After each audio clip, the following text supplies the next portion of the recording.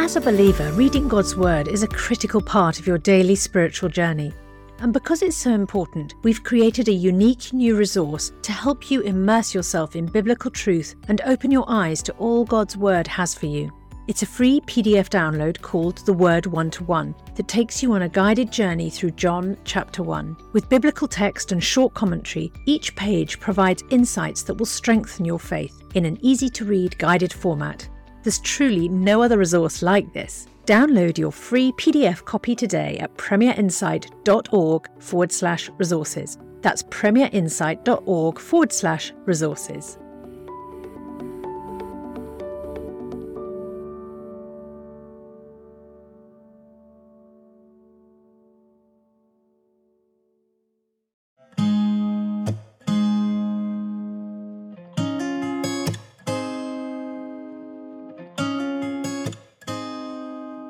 The Ask N.T. Wright Anything podcast.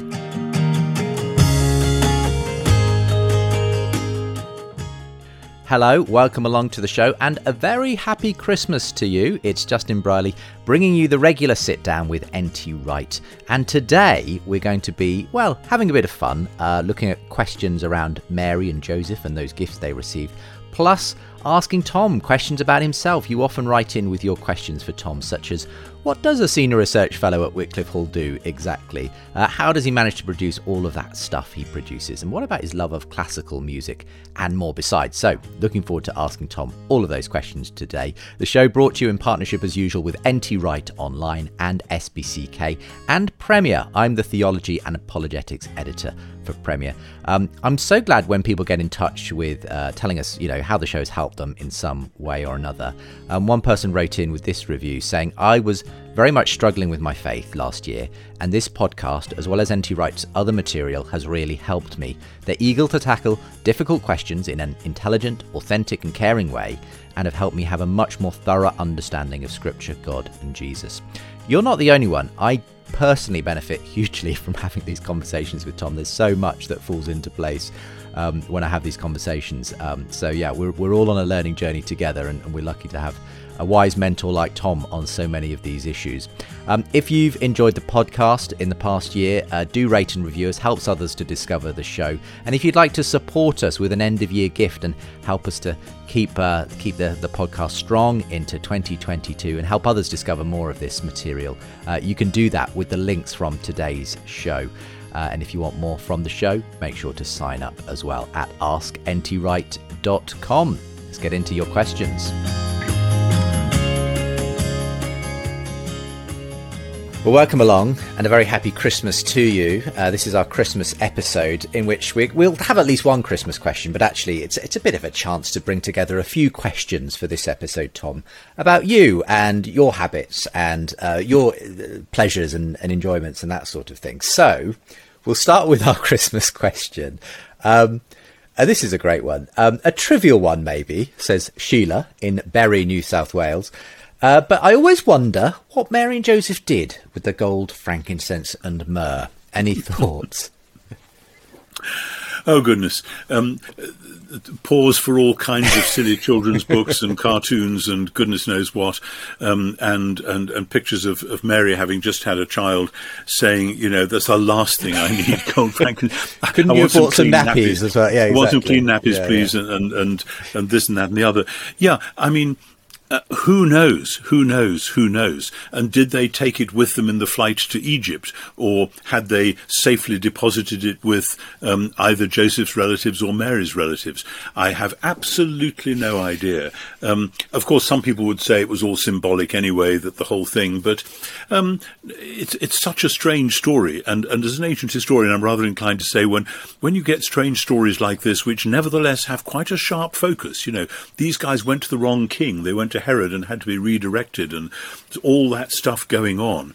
No, I'm happy to say let's stay with the story, but I wish I knew. It may only have been a small piece of gold, a small thing of frankincense and a small vial or whatever of myrrh, symbolic and strangely dark in their meaning. So thanks for the question. I think over Christmas I shall ask my friends and family that question and see if I get any good answers. So you can come up with the best scenario of what happened. Yep. Well, turning from Christmas questions to questions about you, people often like to ask sort of about your own personal study habits and enjoyments and things like that, Tom. Toby in London wants to know, Tom, you've written hundreds of books and articles and probably delivered thousands of lectures. I'd like to know how you research, how you keep track of all you read and draw on, all that information for everything that you're producing. What methods do you use to collate information as you work on your various projects? I wish I had a better answer for this. You can probably see in the background of this picture there are piles of papers and books, and I live with imminent chaos with stuff which I vaguely know where it is, and I vaguely know that one of those notebooks over there has the scribbled notes that I'm making for a book or article or whatever that I may be writing, or a course of lectures that I have to do. I try to stay on top of them, but for me, the next project is always more fun than the one I was working on 6 weeks ago. So this is just a personality problem which I have. So I do try to keep track. If I have notebooks, I've got one here I can happily show you. This is the those are the notes for the talk I gave at a student meeting last night. And this goes back. I try to keep dates. Yes. So I like this size notebook, which it's not too bulky to carry around, and I can actually read what I scribble in it just about. But this goes back. Here's some notes for a webinar I was doing a month or two ago. Here's some notes from a lecture that I attended. And from time to time, I go back through these notebooks, and I've got lots of them scattered around, and try to say, yes, now I need to follow that up, and I need to email somebody about that, or that will contribute to this project that I'm doing. When I'm working on a biblical commentary, then that's comparatively easy because you can see, here's the text, here are my notes on these bits of text. I probably have a loose leaf file or whatever for that. I'm not very good at keeping those sorts of notes online. There are lots of software programs now, I know people tell me about them, where people can drop in notes into a piece of software and then easily retrieve them. I'm too old for that. I came into word processing and I'm sticking with that, and I'm not trying to use electronic means for other things. Apart from anything else, I like to do kind of mind mapping, and I write a word in the middle of a sheet of paper and then have lines going out from it and then other things connecting. I know, again, you can do that on a computer. I find it much easier on a notebook or maybe a large A3 size of paper, which I can then look at and think, wait a minute, that goes with that, and I'm repeating myself here, so let's put those together and so on. Yeah. When I was writing my biggest ever book, which was Paul and the Faithfulness of God, I had a room in Princeton where I was on sabbatical, where the bookshelves went up to about chest high, and then it was blank wall above that, and I basically wallpapered the whole room with large Post-its, sort of mega-sized Post-its. And each chapter in the book had its own one, which started off with just a few scribbles, and after a month or two, they were all covered, because as I was reading articles and books and studying the texts themselves of Paul's letters, I was thinking, now, that belongs in chapter 4, so we need to have something on there. And so I could actually see the book developing, and that enabled me to keep tabs on what was going on, which otherwise would have been very difficult with a large and complex project. And that was really quite fun. Yes. I've never had a room like that since, because as you can see in this room, the bookshelves go up to the walls everywhere where there isn't a window. And so that isn't an option. But that's how I do it. And it's a bit scatty, and I no doubt miss tricks, and I forget things and have to come back to them. But that's just how it's been. And I kind of keep running to stay ahead of myself and occasionally go back and pick up things from behind me. Well, it works, obviously. It's not perfect, but it does the job. I'm always, bowled over by the amount you manage to produce, Tom. But Look, sticking with the sort of the area of work and research and so on, John in Gloucestershire says, what exactly does a senior research fellow at Wycliffe Hall at the University of Oxford do? And he also adds here, I've recently watched Dr. Becky Smethurst's A Day in the Life of an Oxford University Astrophysicist. Could you give a description, something along those lines, please? Well, I'm afraid I don't think either of us have watched that. So, so I don't know whether you can, Tom. But yeah. I mean, Wycliffe Hall has had a track record over many years now of having somebody who is basically retired coming and being a part-time associate. I mean, the most recent one before me was Michael Green. And in fact, one of the things I had to do when I arrived was to do a Michael Green lecture in his memory, because he had died not long before. And it wasn't that he died so they got me. He was actually stepping down anyway. And the principal said, look, Tom, if you're coming up to retirement, why don't you and Maggie come and live in Oxford, and we'll give you a house where they basically pay the rent. They don't pay me a salary. So that's quite a good arrangement. I'm on a pension and so on. But that enables us to be here in Oxford near family, which is very nice. But my duties are that once a year I do a course of lectures of Bible expositions. At the moment I'm in the middle of a series of 9 or 10 expositions on Romans 8, which has been very exciting. And then the rest of the year, I will do individual sermons, individual lectures. They'll have a course on such and such, and they'll say, Tom, will you do the one on whatever it is? So that they had a course on Genesis, and would I do the one on, I forget which bit of Genesis it was I did.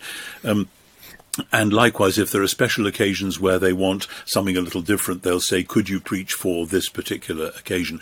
But then the other thing, which because of the pandemic hasn't really been happening, frustratingly, is I'm supposed to be meeting with students individually or in small groups, so that students will often have questions about their academic work, questions about putting together academic and pastoral life, which is, of course, what I've tried to do all my life. And so I'm always delighted to sit down and maybe have a cup of coffee with 1 or 2 or 3 students and say, okay, let's chew this over. Where are you in your course, and what's going on, and how can we help, and what books might it be good to recommend that you read? So that, for instance, this afternoon, I'm meeting one such who's halfway through a course and wanting to know about future directions and so on. And we'll maybe spend an hour together and just think about that and pray about it. And so I am not anyone's tutor. I'm not anyone's official pastor. I'm merely an old lag around the place who has seen a bit of church life and academic life, and may sometimes be able to say, it might help if you did such and such, or whatever. And if that's useful, then that suits me. The main thing that I do actually is day by day, Monday through Friday, Wycliffe students meet together for worship. On Monday, that includes a Bible exposition. Wednesday, Thursday, Friday, it's morning prayer. Tuesday afternoon, early evening, there's a college Eucharist. And I try to be there for those services, because for me, being part of that prayerful, studying, pastoral community is where it's at. And the prayer and the study and the pastoral stuff is the combination that I've tried to live with all my life. So I was delighted. I'm very happy to be there. They actually invented the title Senior Research Fellow as a way of sort of, as a gesture towards doing some stuff around the place, but we know that you're actually retired. Sure. So at the moment, I'm thoroughly enjoying it. Yes, and I'm sure, as I'm sure it has in your other academic positions, being around young people who are coming through and going through those early stages of theological, getting to grips with things. Wonderful. I'm sure it's very invigorating as well. Yeah. It is. Okay, let's switch to classical music, another of your great passions, Tom. Melissa in Portland, Oregon asks, I know you're a classical music fan, Tom. I'm a classical pianist and piano teacher pursuing a master's in piano performance. I often consider how my Christian faith intersects with my profession and how my music career contributes to God's beautiful world. Do you have any thoughts regarding how classical music is meaningful in the Christian worldview and in God's kingdom? Wow. All sorts of thoughts. Yeah. And she also asks, also on a non-theological note, I'd love to know what some of Tom's favourite classical composers or pieces are. Though maybe it is a theological note as well. So do you want to start with your favourites, and then we'll get into the sort of the theology? Yeah, I once had to do, I once was the guest on the Radio 3 program called Private Passions, which is like a slightly upmarket version of Desert Island Discs. And I think I had some Bach, I think I had some Sibelius, I had some jazz actually as well. I can't just remember what else I had, but I'm fairly eclectic in my tastes. I love early choral music, and the fact that Maggie and I now live right opposite the gate of New College in Oxford, and two of our sons, our two sons, both sang in the choir there at various stages, and we love that choral music. So if you take me back to Purcell in the 17th century, or then particularly to Tallis and Byrd and Tomkins in the 16th century, to think of choral evensong with that sort of music, that is just wonderful. And that music was written in order to talk about heaven on earth, and it really does. But coming forward, I've always loved the Bach Passions. I think the Bach Matthew Passion was the first thing I sang in as a seven-year-old chorister. And actually being in a church choir really nurtured that love of classical music for me. And, of course, Handel's Messiah was a staple, and I then broadened out into other bits of Handel as well. But the Messiah remains as a sort of back marker for so much else. And then Bach and Handel, but then you come forward into Haydn, Mozart and Beethoven. I actually love Haydn. My wife finds him rather boring. I think there's a lot going on there. Mozart, we were in the Sheldonian Theatre the other night listening to a performance of Mozart's Requiem, which was just stunning and held on to us, and we both the next morning still had some of that music in our heads and so on. Beethoven, of course, we went to a performance of the Emperor Concerto again a few weeks ago. It's one of the glories of being in Oxford. We can actually walk to these things. And again, that music is so rich and so strong and so solid. But for me as well, Schubert, Schumann, you come forward into the 19th century. I had my Wagner moment a few years ago. My oldest son and I went to a complete performance of The Ring, took a week out and simply did it. And my goodness, I want to do it again someday, but it's like having a 25-course meal. And oh my goodness! I remember you talking about this because I remember it was at the when we first started recording this podcast. Oh, right. And you had just been to see the Wagner Ring cycle and were waxing eloquent about it. When I was an undergraduate, I became very good friends. I'm still good friends with a man who introduced me to Sibelius. I'd known some Sibelius before, but he actually eased me into some of the darker bits, like the Fourth Symphony and so on. And I still think that Sibelius 7 is the symphony to end all symphonies, as it were. It certainly ended it for Sibelius, sadly. We wish he'd written more. But it is just the most amazing masterpiece. I'm not so good on the later 20th century stuff, though I do love Vaughan Williams. Vaughan Williams' Fifth, I think, is just magnificent.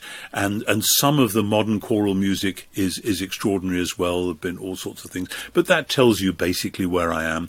I wish I could still play the piano. When I was young, I played it a great deal. When I was studying for my degree, I would award myself quarter of an hour's piano playing if I'd done 2 hours at the desk and so on. And I learnt, Schubert sonatas and that sort of thing, which I couldn't really play well. I would never be at concert level at all, but I had fun stumbling through them and figuring them out and so on. So that's where I came in. And it's been a delight to me that my family have carried that on. And again, both my sons have been quite serious musicians. My older son has conducted the Durham Singers latterly for the last 10 years, which is one of the leading amateur choirs in the Northeast. And that's been just a great delight to see that being carried on through the next generation. Oh, and one of the last things I saw them perform was the Christmas Oratorio, which has wonderful memories for me, celebrations with that wonderful opening, the celebration which Bach just gets. This is what Christmas is all about. Bum, ba, ba, ba, ba, bum, bum, brum, ba, ba, ba, bum.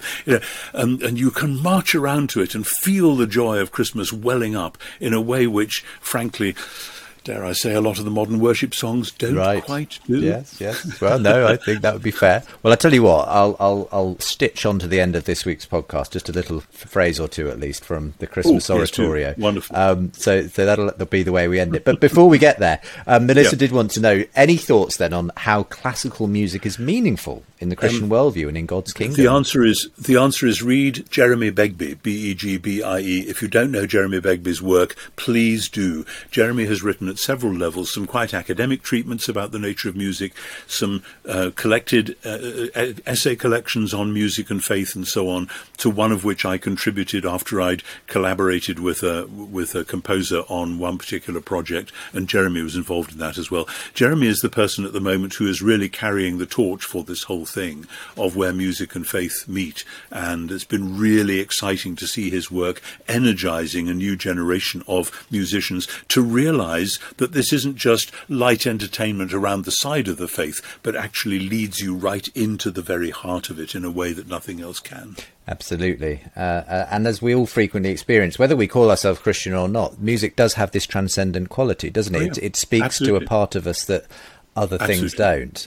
Music is its own language, and like the sacraments in church, it doesn't translate into words. You can set words to music, of course, that's a different art, but music itself is its own language, and we should learn to hear what that language is saying. So yes, we bless you, Melissa. We all the best to you as you can, pursue your masters in piano performance, and know that God can speak through what you're doing. Absolutely. Yeah, absolutely. So good to spend the time with you today, Tom. Very happy Christmas to you and all the family. Thank you, and to you and yours as well. Thank you very much, and indeed to everyone listening to this podcast as well. It's been great to have you with us in this past year, and we look forward to bringing you more in the year to come. But for now, thank you very much, and see you in the new year, Tom.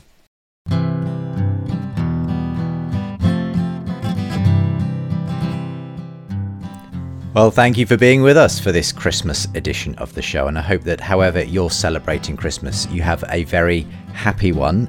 Next time on the show, we're going to be looking at your questions on responsibility as we get towards the new year. How should we honour God through wealth and poverty? Is it okay to have time for ourselves? And should we feel guilty about spending money on things like nice holidays for ourselves? Those are some of our questions coming in the final show of the year. If you are able to support us with a year-end giving gift, that helps us to make sure that this show reaches many more people all over the world. You can do that from the links, both from the USA or from the UK and rest of the world. Easy ways to give and support the show as we get towards the end of the year and to keep us strong into 2022 as well. Thanks for being with us this year on the Ask NT Wright Anything podcast. If you want more from the show, you can go to asktwright.com. And why don't we finish with some of the music we mentioned? This is Bach's Christmas Oratorio, just a snatch of it, performed by the choir of Trinity College, Cambridge.